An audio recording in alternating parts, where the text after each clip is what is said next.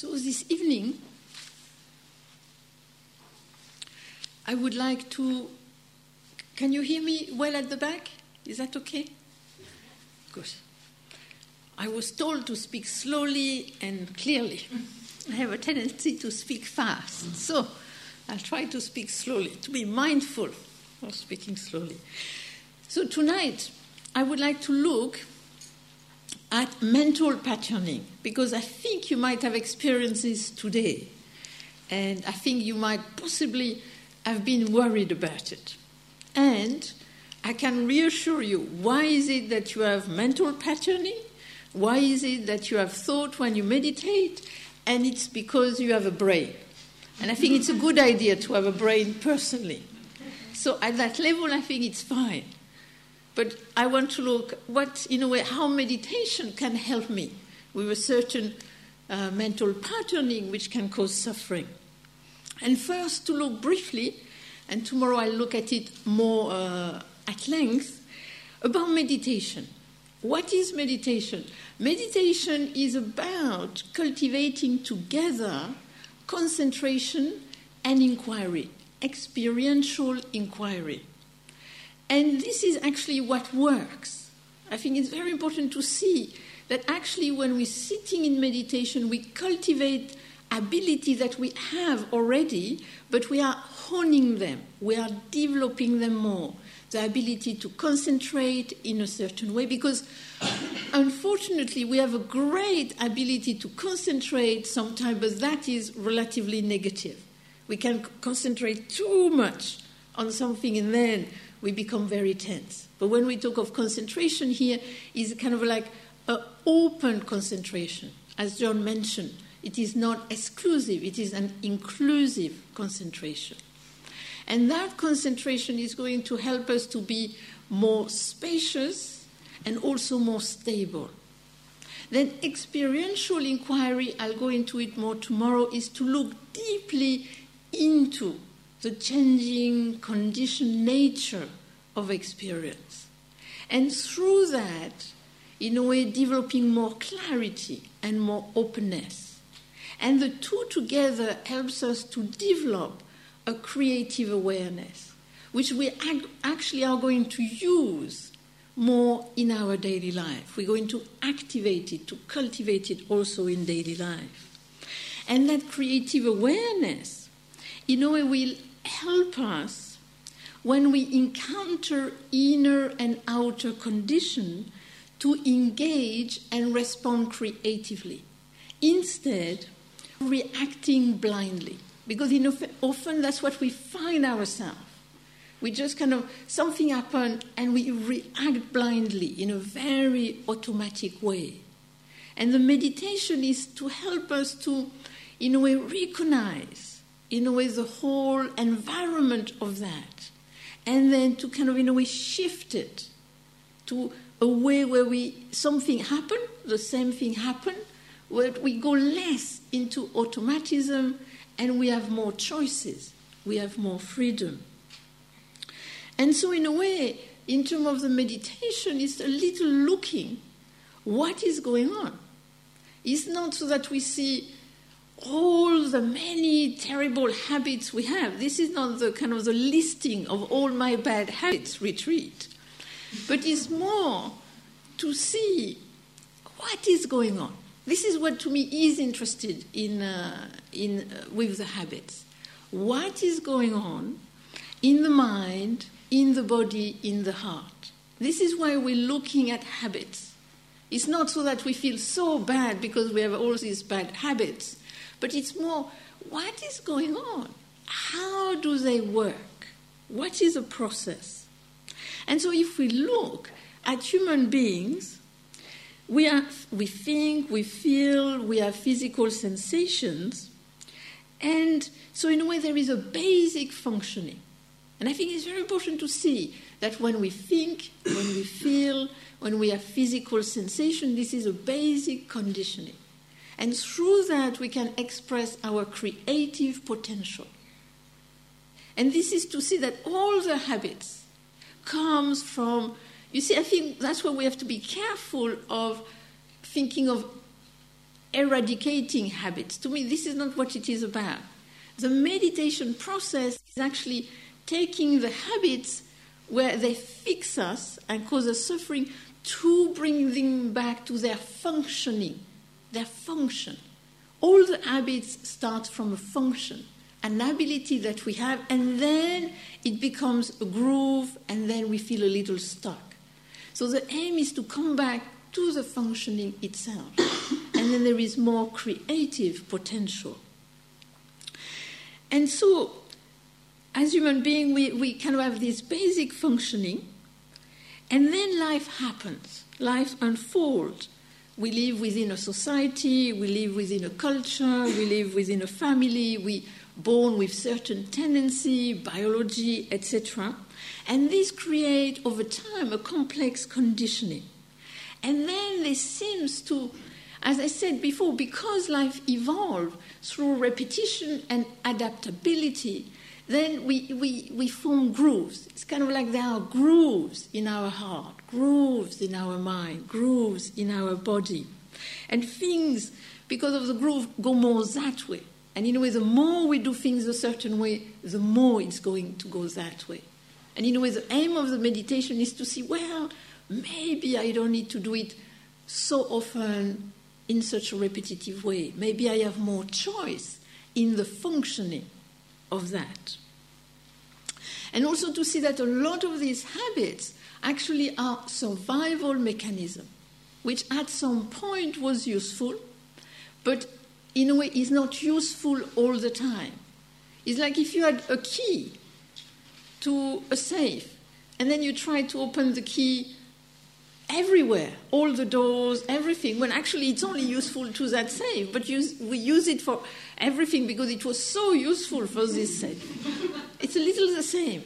There was a function which then we use repeatedly because it was useful at a certain point, and then we forgot that we actually don't need to use it anymore because there is a different safe, or we don't need a safe, or whatever. And what to me is very interesting with habits is the meditation can help us to see that actually they are at different levels. And according to the level they will be at, it will be easier or not to deal with them. This, I think, is very important to see that. And over time I saw that in a way there was these three main manifestations, three main levels. One level intense, one level habitual, and one level light. Let me give you an example. Intense, it's important to see that we feel an emotion intensely, we think intensely, we have an intense physical sensation because something happened. This is very important to see that this arises upon a certain condition. Because the difficulty is that when we think something, we experience something intensely, it's so intense that we can only see that and then we go into generalization. It is always like this. It will always be like this. And in that way, we kind of, in a way, stuck ourselves. We kind of, we really fixate. If I give an example, one day I was phoning a friend, and I said, "How are you?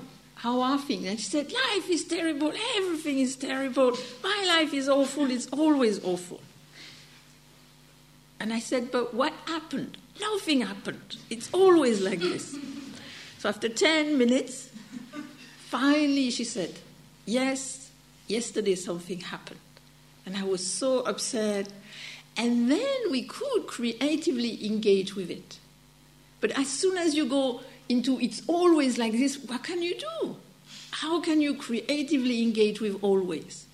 It's unsurmountable. It's too much.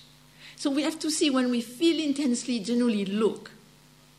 It is not always like this. Time to time it might happen. And when it happens, of course, it is painful. Of course, we feel intensely. Then there is a habitual level. And this is when we have a certain tendency to do things in a certain way, to say things in a certain way, think in a certain way, have certain emotion, behave in a certain way. We are relatively aware of it, but for sure, everybody else that we know is aware of it. It's very interesting how these habits generally, we know of others, that in certain circumstances they will react this way or they will do that. There is a certain kind of biology, a certain tendency, a certain way of being. I remember once in France we had this dinner, family lunch. My mother adores them, and so everybody was there. This was long ago when just recently married to Stephen, an English person. And generally he was very quiet, but this time he thought he would join in. And there was a little lull in the conversation, so he engaged my brother-in-law and said, "Did you vote today?" And we all looked at him and we thought, oh no, this is a bad idea. And the brother-in-law, of course, went for 30 minutes into this huge spiel and shouting and everything. And Stephen never did it again. He learned, too, that, we knew it would go that way. So we kind of know there is a certain way somebody will react, somebody will be. And then there is a light, the light manifestation. And the light manifestation is just, light stuff that kind of will come up. And this you can easily see in meditation. And it's just interesting to see it and to recognize it and to see as soon as you recognize it when it's light, you see it in a different way and you're not so taken by it. Personally, a few years back, I suddenly was, doing the meditation, sitting like this. And suddenly I thought, hey, you are planning your luggage. So I was going to go to South Africa in 8 months, and I was planning what I was going to put in my luggage. And I recognized that was something I did. I was not kind of, dramatic or anything. And now that I've seen it, I do it much less. Because I say, luggage, South Africa, 8 months, I don't need to do it. 2 weeks before, yes. But when you see it when it's light, then it's easier. It's easier to be with it in a light way. That's why I think it's important to see the mental pattern when they're light. The same with the emotional and the physical pattern, because it's much easier to deal with it. And then it will help us a little later on. And so I would say that when we meditate, as John has mentioned already, we concentrate on the breath, we concentrate on the sensation, and then we notice, what kind of thought do I have? What is it that takes me away? And how are thoughts repetitive? This is what I find interesting when we sit in meditation. And I know sometimes it's not so much fun, because you sit in meditation and you see that you do not have that many original thoughts you have never thought before. If you look, they generally, you've seen them before. You've thought them before. It's relatively repetitive. And that's why we get kind of a little tired, I've seen that before. So in a way, but just to see it, to me, this is interesting. To see, but what do I think in general? Because what you think will actually determine what you say and how you act. And thought, as I mentioned, are activities of the mind. It's part of our functioning. I think it's great that we're able to think. But sometimes we feel, it's interesting, the thought. What is a thought? It's just, as John mentioned it the first night, it's just a little firing in the brain. At that level, it's just a little electricity. It's really kind of, relatively immaterial. But they can proliferate, they can agitate us, they can confuse us, and sometimes we feel like we have this weight. It's like there is this weight. And so in a way, in meditation to notice, what is it that distracts, occupy, obsess? Because often that's what you will do in daily life. And that also in daily life will define a little how you are, how you act.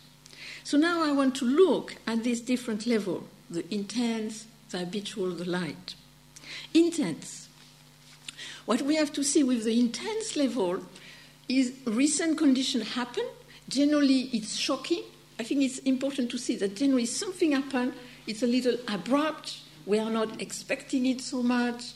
And then we kind of like a little shock. And it's just not the mind which is intense. The whole thing, the body also is in shock. So the whole thing kind of, in a way, goes round. And then it's very obsessive. It's kind of relentless. It goes round and round and round. And you have the feeling you can't get out of it. You can't do anything about it. And when I was in South Africa last year, I had that experience because I generally do not have a lot of intense thinking. But I arrived in South Africa. 2 days later, I phoned home and I said, "How is it at home?" And I was told that we had been burgled in a little village in the middle of nowhere, and nothing happened to us in South Africa. But this is another story. And what was, so, then computers and money and da-da-da. And I was in South Africa. And I was teaching a retreat, and I was sitting in meditation. And I could see two loops, quite obsessive loop. One, security. How can I make the house secure? But the next loop was more interesting. Revenge. I was trying to set traps in case they come again. So it was going round the two loops. And then after a day, I was sitting, guided the meditation, and I thought, this is enough. I think it's very important to see that if something intense happened, you will have intense thought. You can't switch them off. You might have meditated for years, but if you have something intense happen, you will have intense thought, and you will feel intensely. I think it's important to acknowledge that, to be with it, to accept it, and at the same time not identify with it, and not reduce oneself to this. I am just this burgled person. I mean, a burglary happened, but I'm not always burgled, and I'm not just that. So after a day, I thought, this is, security, I'll deal with it later, and revenge, it's not a good idea. Not very compassionate. And I let it go. And this is the power of the meditative awareness, that I was able to see it, and I did not repress it. I just saw it. And I thought, this is enough. I don't need to do this anymore. And then it could go. But if there is not enough power in the meditative awareness, what we can do is create space with the help of the meditation. To see the intensity, to see it came upon the condition, and with the help of the meditation, the breath, the sound, the body, the loving kindness, to just say, just for a minute, let me just come back to the breath, come back to a wider perspective. I am not just that, but yes, this has happened to me. So I think the meditation, when there is a lot of intensity, cannot make it disappear. But it can lessen the intensity a little. It can lessen a little the length of it, and also it can create space in it. Just for a minute, can I just be aware of my breath? Can I just be present to my body? Can I just be present to the sound of the bird, the sound of the children? Just to kind of open up. And of course it will last a minute, 2 minutes, and then back to the...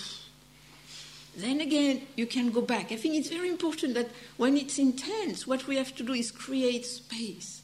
But if we try to stop it, of course, the energy of it is quite strong. So I think it's very to be aware of that we can help us to, in a way, less intense, less long, but we cannot stop its effect straight away. And also to see that it can also be what I would call positive obsessiveness. I mean, once I was teaching a retreat, and after a day somebody came to me and said, I'm leaving tomorrow. And I said, what mattered. She said, well, I fell in love 2 days before coming.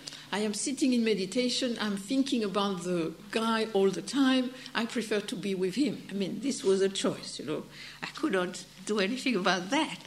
But to me, it was interesting. It's not just to see intensity just in a negative way. We can also, in a way, be intensely into something positive. And I think, again, it can make us a little kind of too excited, to a little kind of nearly kind of a little unstable. And I think then again, we can be very happy. But the meditation can help us, the breath, to how can I be happy in a way which does not destabilize me, in a way which is not only seeing that, but again seeing a wider perspective. So I think this is where the meditation can help us to kind of be stable, that it be intensely positive or intensely negative, and also to have more openness instead of just being that.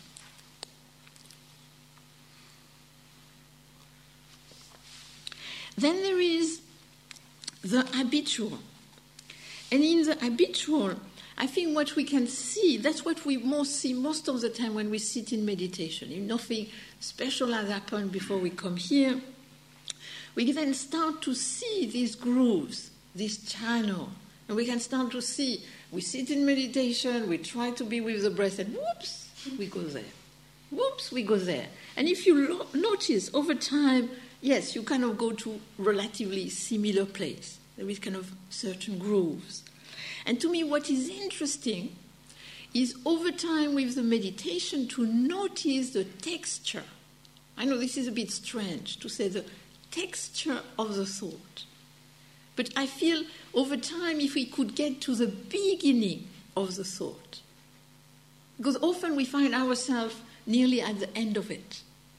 But in a way, with the meditation, we can start to see, we are with the breath, and then what is it that, what is the thing, the texture, where does it take me? And I saw this very clearly with daydreaming, because I used to be a serial daydreamer in meditation. This was my main activity when I started, and I was sitting 10 hours a day in Korea as a Zen nun, and it was just, daydreaming. And my favorite daydream was,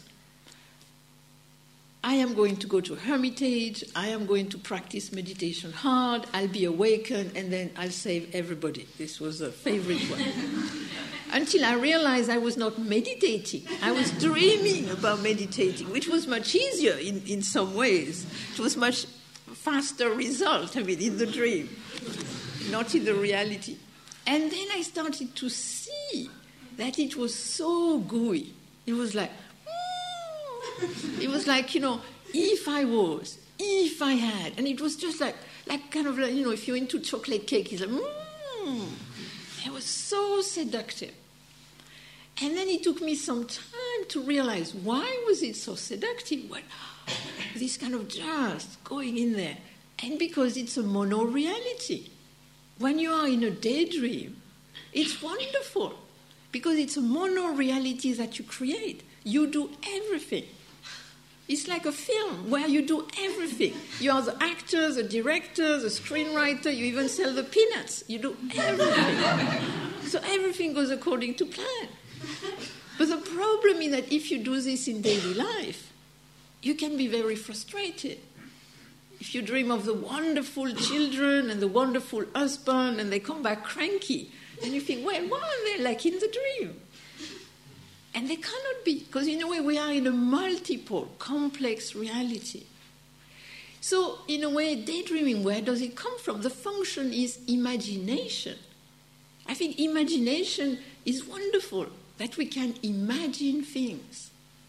But when is it a function that I use? When it is useful, when it is creative, when there is opportunity to do that? And when does it become more like in this daydreaming and in a way escapism function, which again can have its survival mechanism. Like time to time in South Africa we visit a prison when there are some prisoner who are doing meditation with some friend of ours, meditation teacher. And I was talking to one of them, one prisoner, and he was saying that yes, because I was talking about thought, and he was saying yes, daydreaming helps me to be able to be in prison, to be able to be in jail. But if I do it too much, then I become frustrated. If I do it a little, it helps me to kind of, lighten. But I must not do it too much, because then it will really be very difficult. So again, to see daydreaming, I think, can have its function. But when does it become so repetitive that actually it takes me away from what is really going on now? And how can I creatively engage with it? And so in a way, to see, daydreaming, back to the breath, back to the whole moment. Then another one we can see is ruminating. And this one is very interesting because it starts from the past. You're sitting here in meditation. As far as I know, you are relatively okay. Nobody is bothering you, so you sit there. And suddenly, you have this memory. 2 years ago, he said that. How could he say this? No, but really, it's so painful. And he did it on purpose. And then you go round and round and round. And then it does this interesting movement that you bypass the present, where you're sitting in meditation, and you go into the future. And the next time I see him, I'm going to get him, very compassionate. And then you prepare all the best way you can get him. And he'll say this and you'll say that. But the problem is that when you meet him again, he generally doesn't say what you prepare for him to say. So it kind of doesn't work. And in a way to see that in a way we cannot change the past, but the danger of bringing the pain of the past in the present where it is not there. The conditions right now are not there. And to try to know how can we learn from the past and let it there? And how can we not kind of go into the future in such a way that we bypass the present? Because I think if you're going to meet somebody, the best thing to do is not to prepare, but actually right now to cultivate meditation, to cultivate stability, to cultivate openness, to cultivate creativity, so that when you meet the person, then you will respond to those circumstances and not to the past or not to an imagined future. So anyway, when we see rumination, past, trying to come back to the breath now, future, it has not happened yet. Can I come back here? So in a way, with the coming back, the anchor, kind of just, we go a little and then we come back, so we don't feed the habit. Then another one is rehearsing. Sometimes people are sitting in meditation and they rehearse conversation. And I want to make, and this, I would say, is generally tiring, because you kind of, it goes round and round a bit. And I think to make the difference between rehearsing, which is quite repetitive, and preparing. Of course, if you go to meet somebody, if you go to have a special interviews, you want to prepare. But you don't want to prepare too much, just enough that you feel, yes, I have looked at the subject, I am prepared.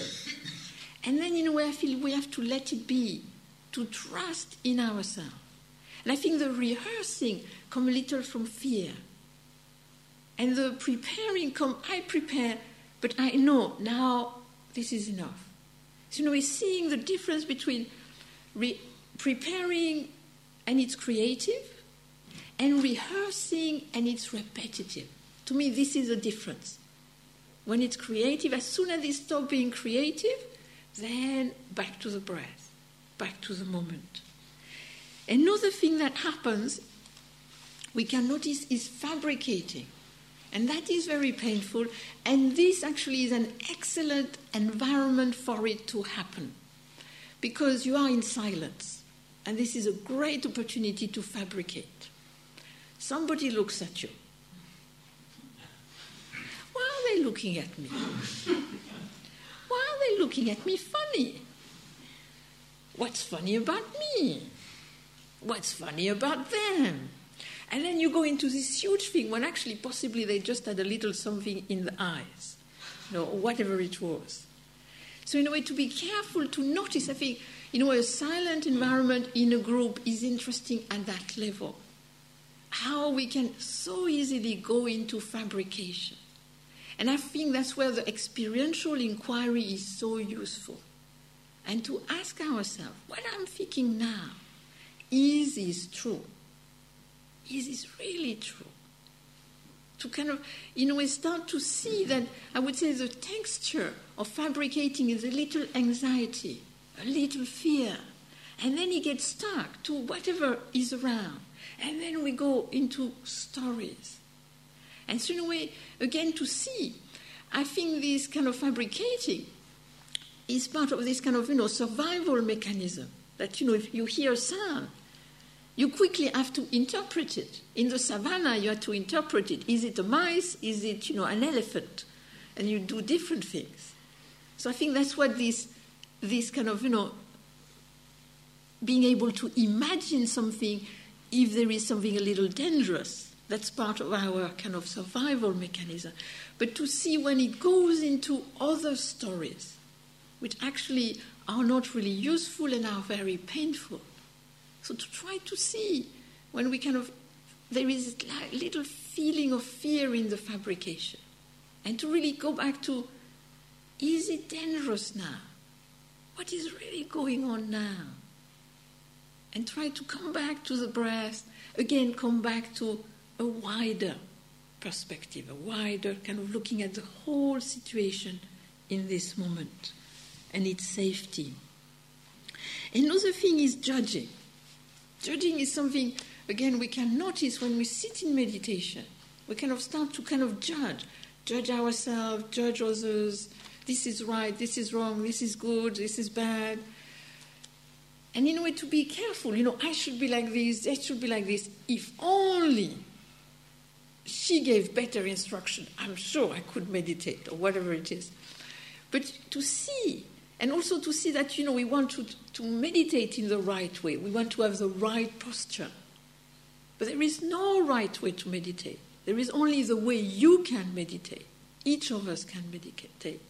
There is, I would say, no right posture. There is only the posture that your body can take in this moment, which is relatively comfortable for you. That's why I don't go. I know in certain traditions they check everybody and they make them kind of sit in a certain way. I think sometimes it can be helpful for some people, but personally I think, in a way, each of us has to find the way that works for us when we sit. And so in a way to be careful with the judging. Judging, again, is useful. I need to judge. This is a cup of water. This is a bell. And, can't do exactly the same. So in a way, judging is a very good function, and judging will become wisdom. This is a key to wisdom. But to see when is it that it becomes repetitive, and it's like we have this little judge on the shoulder, and it doesn't take holidays.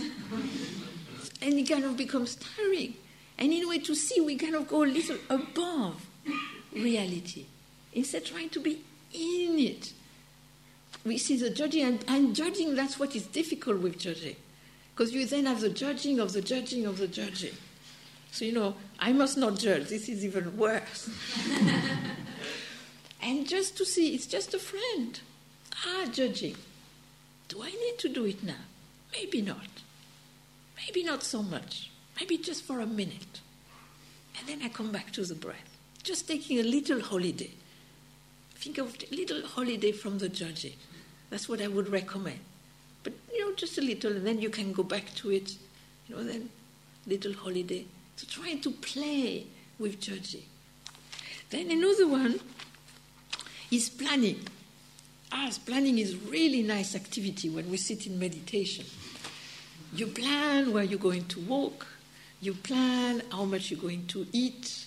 You plan, etc., etc. You plan your shopping list. You plan your retirement, whatever it is. And with planning, I think, again, it's we need to plan to come here, to do whatever we need to plan. But we don't need to plan all the time in a repetitive way. So it's kind of like when you see yourself planning, when you meditate, I would say do it only 5 times, one plan. And then stop. Another one, 5 times, stop. And to try to see that often the best plan is when you think a little about it, then you let it go. And then you come back to it later. Because if we just plan, it's kind of actually become quite stressful. So trying to see, okay, planning, maybe I don't need to do it again. Just come back to the breath, come back to the moment. Right now you don't have to plan anything. It's all planned for you. This is, one of the advantages of a schedule. You don't have to plan the next thing. It's more or less kind of known. So trying to rest in that, resting in the schedule, resting in the environment. Another thing you can have is counting. Some people sometimes count. There was this wonderful person who told me he was sitting in meditation counting the money in the bank, counting the shoes in his closet, and he was also an accountant, so it was a little understandable. But again, as an accountant, it was useful to count, but maybe he did not need to do it more of the time. He could take, again, a little holiday from that. Or measuring, I think this is another offshoot, measuring, to measure ourselves, And generally what is interesting here is that everybody thinks everybody else meditates better, or they sit better, or they don't move. I mean, in Korea, they used to, one time I went to sit in meditation with the nuns, and they were really amazed. I would never sleep on the cushion. I would sit there, and I would not, because they would be like in 2 minutes, because they can sit anywhere, anytime. I mean, they can sleep also very easily. And I was like that all the time. And they said, but, wow, your meditation must be amazing. I said, no, I don't sleep because I think too much. and just, some people will have a tendency to sleep. Some people will have a tendency to think. So in a way, to be careful of that measuring. Again, measuring is useful, but when does it become a habit which kind of in a way bring a little stress, bring a little kind of fixation and coming back to, in this moment, just to be with the moment as it is. I don't have to measure myself. Another one is comparing. And comparing is interesting. It's comparing minus, they have more than I, or comparing plus, or look at me, I'm better than them. And in a way, to kind of see that the comparing has a kind of certain usefulness, certain function. If people have less than us, we can be compassionate. If people that have more than us, or we can be inspired by people, by whatever, if we compare ourselves. But when it becomes kind of comparing and judging, then it can, something is missing. And in a way, it stops us from really appreciating what we have. So trying to also be not in the comparison to the one retreat where you had that amazing experience. It was in the past. I'm sure it was a wonderful experience. But you can't have the same. You can have another one, but you cannot have exactly the same because it's passé, not now. So, we're trying to really be here with what is going on here, with the potential we have right here, right now.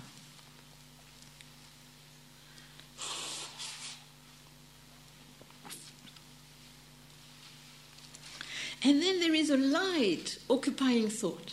And to me, this is one of the key in the meditation, to be aware of the thought when they are light, so that we can deal with them much more easily, and we can also start to see how they start. Because you can have a light thought which can quickly become habitual and then intense. And so if you kind of start to see how they work more at the light level, then it's easier to start to bring spaciousness around them, to be less identified, less caught with them, less defined. And it can be shopping lists, trains of thought, light planning, whatever it is. And it's interesting because then you have this funny experience that you really feel that you are meditating. You are with the breath, and then you go off a little. Whoop, breath. And it's kind of like there is this kind of awareness, and at the same time there is this light stuff. And actually just to see that yes, I can be concentrated, I can be present, and then I go off by this kind of light occupying thought. And then I come back. And in a way to play, to learn to play with the light thought and with the meditation. And also, in a way, I think with the meditation, to see how the mental, the emotional, and the physical are all really, in a way, together. So you have, I would say, the light, habitual, and intense manifestation of emotion, and the same with the physical thing. And so, in a way, to see that one is not separate, but once we start to see the thought, we can also start to see, but how do I feel? We can also start to feel, how am I in my body? So we can start to see more how they kind of, in a way, feed each other. How an intense emotion, sensation can lead to thought, or certain thought can lead to the emotion. And just start to see, not to judge them, but start to understand how they, in a way, conflate each other and kind of, in a way, intensify each other. And I feel when we kind of start to disengage them a little, then again we can bring a little more spaciousness. We'll see, oh yeah, I am feeling that here. Oh yeah, I'm contributing to it with my thought. And so we can start to disentangle a little the way these habits seems to be very solid. But actually I would say they're not as solid as they seem to be. And that's why I like to finish by the 4 stages, to kind of look at how, in connection to the habits and to breaking free of habits, I would say there are 4 stages. The first stage is at the end. You go through the habit, and then at the end of it you can see, oh yes, I was in that loop. Let it be an angry loop, or a sad loop, or upset, or whatever it is. Oh yeah, And so in a way you have to go through it a few times to see, that's what I do. Oh yeah. Because generally we're so caught in it and so identified, we think it's kind of, that's what is going on. But the meditation makes us see, it's not necessary to be that way. But in a way, at the beginning we only see it once it's stopped, it's finished. The energy of it is gone. And we say, oh yes, that's what I did, that's what happened. Then there is a next stage, which is the most difficult one. You've been meditating for a while, and then you see yourself in the middle of it. And it doesn't seem to make a difference. So you see yourself really angry, or really low, or really jealous, or whatever it is, and you're really aware of it. And actually it feels worse. Because before you really believed in it, this is the way it is. Now you see, no, this is not necessarily the way it is, but I am doing this, I'm thinking this, and I can't stop it. And then you think, but this doesn't work, this meditation, it makes it worse. And I think, in a way, we have to be kind to ourselves at this stage, because I agree it's frustrating. You see it, and it doesn't seem to make a difference, but I would say it does. Because the fact that you see yourself in the middle of it, actually, I would say, reduce the intensity. You're less identified with it, you're less caught in it, and generally it doesn't last as long. And for me, this is already an improvement. And then there is a third stage, which is, I would call beginning. You start to see the trigger. You start to see that you are not always like this. You're not always doing this 24 hours a day. It happens. It happens upon certain conditions. So you start to see the trigger, and you start to see the contributing factors. And then you start to kind of do what I call creative distraction. You know that, if I go that way, it's going to be painful, so let's help myself. I used to have a tendency when my husband was away at the beginning of our marriage. He would go away for a week to teach somewhere. And within 3 days, I was in a terrible funk. Really terrible funk. And then he would phone and I would really kind of be quite unpleasant on the phone.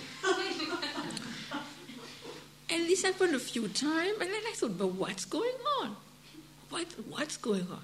So the next time the condition was there, he went. I thought, okay, now I'm going to look. And suddenly I saw the thought. I saw the sentence. It was a sentence which would set me off in this kind of spiral. And I saw the sentence, and I went and did something else. I went for a walk. I went to read a book. Another time he went away. I saw the thought. Okay. I went for a walk. And it went. Never to return again. I can't even remember it now. When at that time, it had such a power that I thought it was so real, so true, when actually it was totally fabricated. And that's where it showed me that actually we are building the power of the habits by just repeating them. That actually the meditation dissipates the habit by actually every time you come back to the breath, you're not feeding the habit and you're dissolving its power. That's what we do in meditation. As soon as we come back to the breath, we're not feeding it. But we're not rejecting it either. We're just saying, we make the choice. I am not doing that now. I prefer to go back to the breath. And so in a way, that beginning, once we start to see the trigger, and we do this creative distraction, creative activity, then I think things start to shift.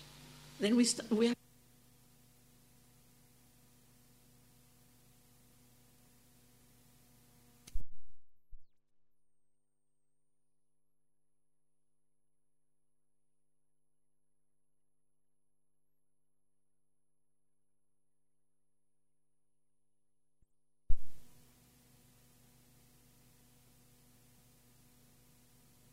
before you're going into one of your negative habits. So you've done this for, let's say, 30 years. We have reacted in a certain way. Something happened, and you go into it. And just before you're going to go into the habit, which is a survival mechanism, which is the way you deal with that situation, you see, but maybe for the first time, I could do something else. And what is interesting at that moment is that there is an incredible fear of doing something we have never done before. And this is why often we don't change. We prefer the pain of the known than the non-pain of the unknown. But if the power of the meditative awareness is strong enough, you decide to do something different. You go beyond the fear. And then you experience an amazing ease. And you think, but why did not I do it before? It's so easy. But because you could not. In a way, the power of the habit was stronger. And then what is interesting, at that moment, you will not do it again. And the reason you will not do it again is because then you see how painful it was for yourself and for others. And out of that compassion and wisdom, then although you might be tempted to go that way, you won't, because creatively you will think there is another way to deal with this situation. There is a more compassionate way for myself and for others. And so I think, in a way, these 4 stages, it will depend. Some habits will be easier to go to the stages of before.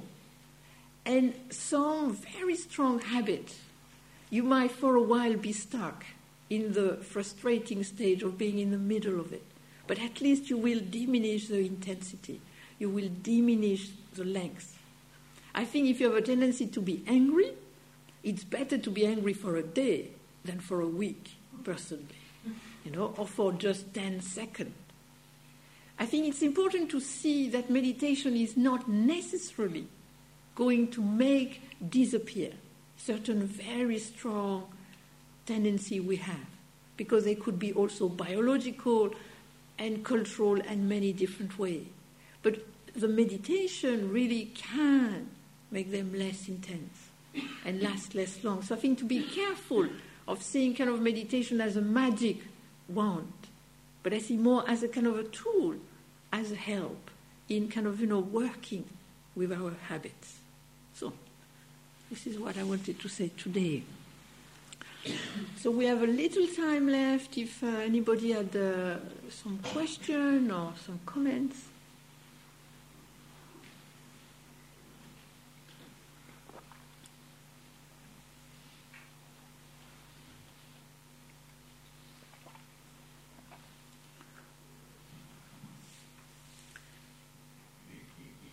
It's yes? Does the same principle apply with physical addictions and physical habits?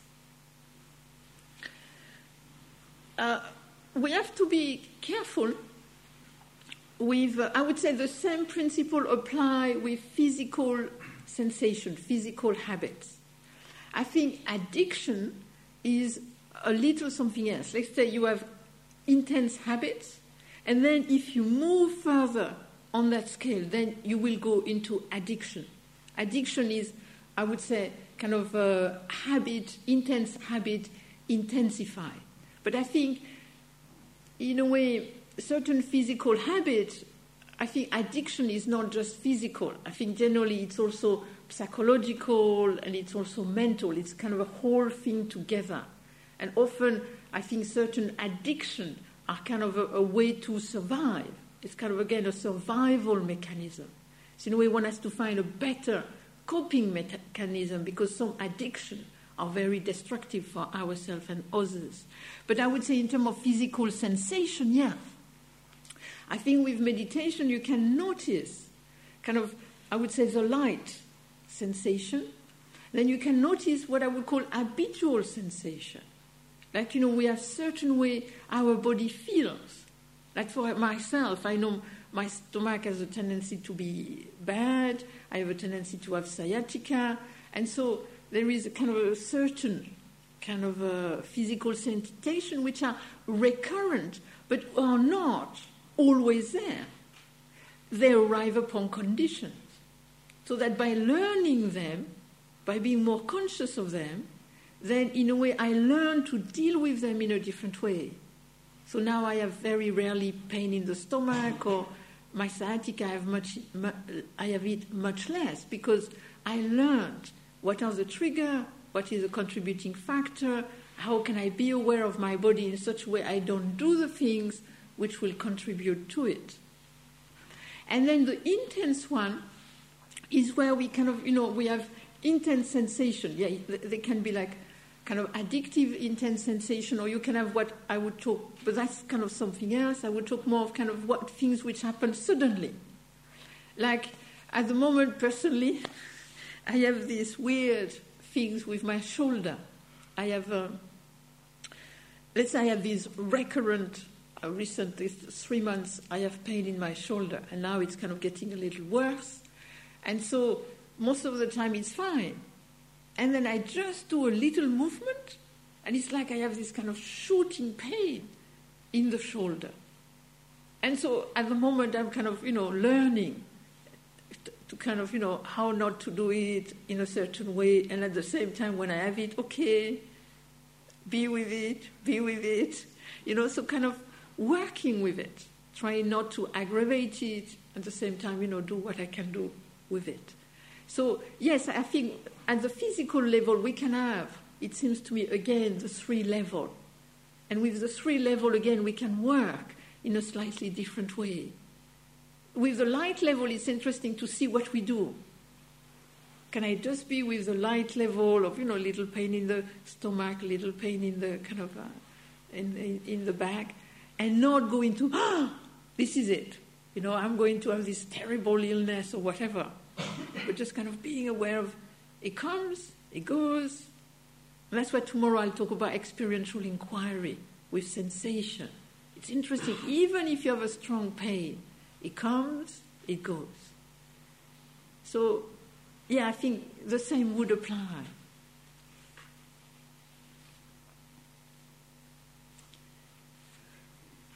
How realistic do you think it is to cultivate meditation in an environment that is quite abstractive and contrary to it?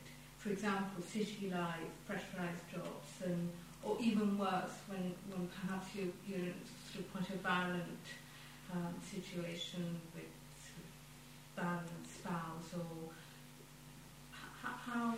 Well, I would say again to see the two go together, the concentration and the inquiry. And I would say they can be applied to any situation. But there is a difference with what I would call formal meditation. You sit down. If somebody is beating you up, you don't want to say, sitting down, beating. You want to get out, And, I used to be a trustee for a foundation to help battered women. And, if your husband beat you up, the first time you get out. Or you try to find a way so that, because it's not easy to leave. So how can I leave and, work with the situation? Who can help me? So in a way, I would say in any situation, I would say meditation can help you to be stable. I think this is important, to be stable. And how can I creatively engage with this? Do I need to flee? Do I need to do something about this? How can I be with this? So in a way, it's kind of awareness. It's not just kind of sitting. We cultivate certain skill. The skill of concentration, the skill of inquiry, the skill of creative awareness, which I feel we then take to any situation. But it is true that the more intense the situation will be, the hardest it will be in terms of how long we can sustain the meditative awareness and not go back to a survival mechanism. We also have to see that we also have a certain limited kind of amount of energy. So I would say, if you have a tendency to be really tired, then you have to see that as soon as you'll be tired, as soon as you don't sleep well, it will be harder to be stable, to be open, to be creatively aware, because, you can still do it, but it will require more energy. So again, it's kind of seeing, how can I be in this situation? And is this situation really damaging to myself? Because it's not just about meditation. Can I be in a situation which is relatively safe? This would be the first thing. Can I be in a situation which is relatively creative and constructive? So you have some people who have stressful job and they thrive on it.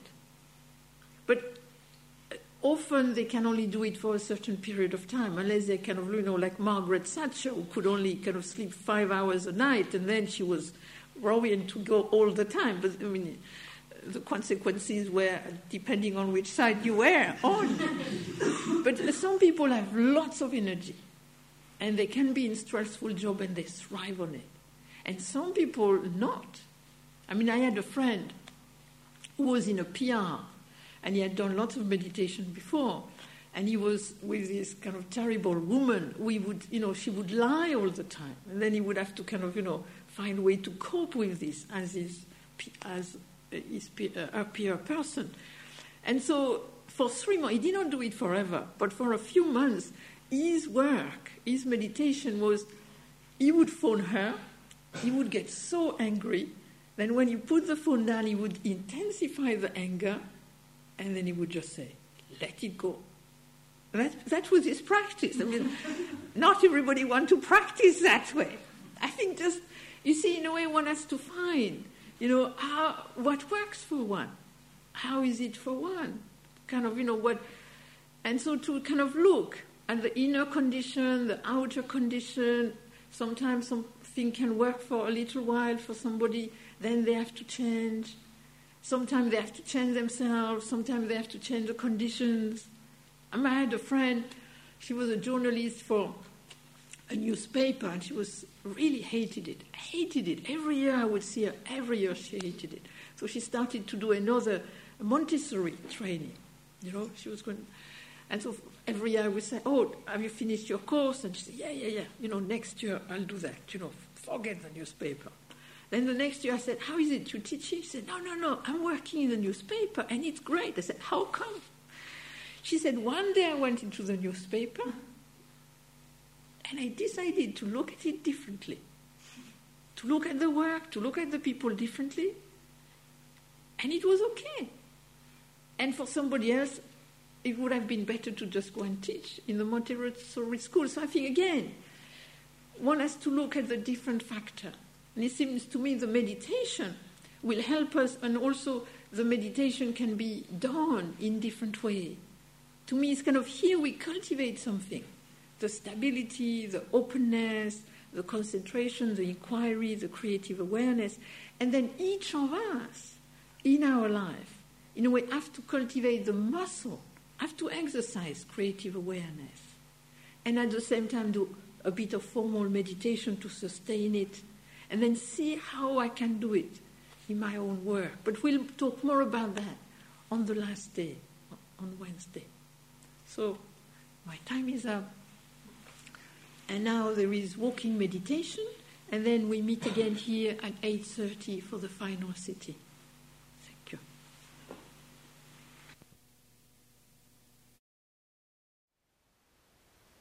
Thank you for listening. To learn how you can support the teachers and Dharma Seed, please visit dharmaseed.org/donate.